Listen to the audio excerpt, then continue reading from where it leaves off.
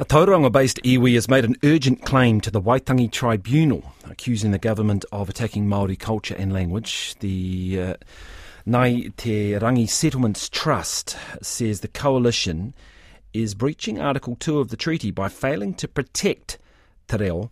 It is claiming the government is acting like a, quote, drunken sailor. The Maori Development and Treaty Negotiations ministers haven't responded to RNZ's requests for interviews. Joining us now is the Trust's chair, Charlie Tawhiao. Kia ora, Charlie. Kia ora koe. The action you have taken, what prompted this urgent measure? I think the catalyst for us was what we found during the day of national protest, which was Tuesday last week, and a lot more people turned up to support us than we expected.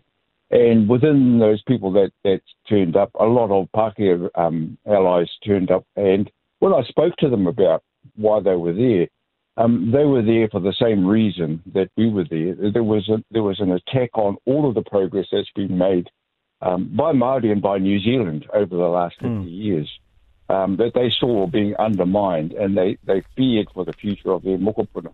And so, essentially, that's the same purpose that we're here for, is to build a better world for our mokopuna. Looking at Charlie, looking at the...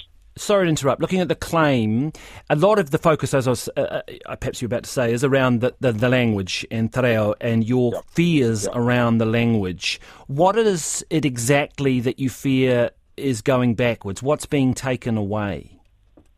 Well, I think if we just start with some of the pronouncements that have been made about use of te reo in public life, use of the te reo by public servants. And we're seeing that scale back. The very idea that the reo is not relevant today just doesn't make sense, given the large numbers of our children and others' children who are graduating into reo Māori and who rightfully expect to be able to communicate with the system in the reo of their choice, which is an official language of New Zealand. So we've chosen to focus on te reo because there are some very clear potential breaches of the treaty in terms of the failure to safeguard te reo as a taonga, in terms of failure to actively protect Māori language, in terms of these arbitrary suspensions of Māori names for departments without going through due process. We just see those as, in combination, an attack on te reo and indirectly an attack on Māori. And do you see it as an attack on the mana of the language because of the shift that the coalition is arguing it wants in terms of English being the primary name on a name of a government department? You know, the Waka Kotahi example. Is that what you're worried about? Yeah, that's just the beginning of what we're worrying about. What we're potentially worried about is the fact that having revived the language from where it was 50 years ago, we're now seeing it being pushed back into those times again. It just seems ludicrous that we would have made this progress to suddenly reverse it, as though te reo is no longer relevant. It is even more relevant today than it was 50 years ago. I think that we've got some dinosaurs behaving as though they're still in 1948. So what are you hoping that the tribunal can do here? Firstly, obviously an urgent hearing, but ultimately it can only make recommendations to the government, right? So what are you hoping it can achieve? Absolutely. Well, what we're hoping is that that government gives the tribunal an opportunity to guide them through this mess they've made by ignoring the fact that there are already established principles of Te Tiriti o Waitangi. And listening to Margaret Mutu just before, I have to support everything she says.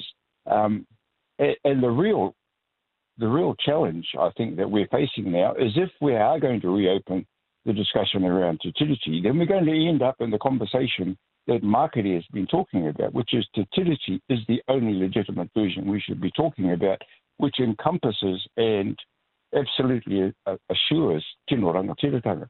That's not a conversation New Zealand's ready to have, which is why we've got principles in place of the substance of the treaty. Charlie, just one last question, because we're way over time. By all means, let's do that. If I can just ask, there may be some who would push back and say, look, there's no in terms of Māori broadcasting support, in terms of the Māori Language Commission, in terms of many aspects of New Zealand life where the language is, pride and place, takes a strong position. None of that will change under this government. I mean, we hear Christopher Luxon doing a mihi at the start of his briefings. He's arguing that he's a strong supporter of people doing te reo. He's just saying he wants to pull the government back a little bit from it. What would you say to that?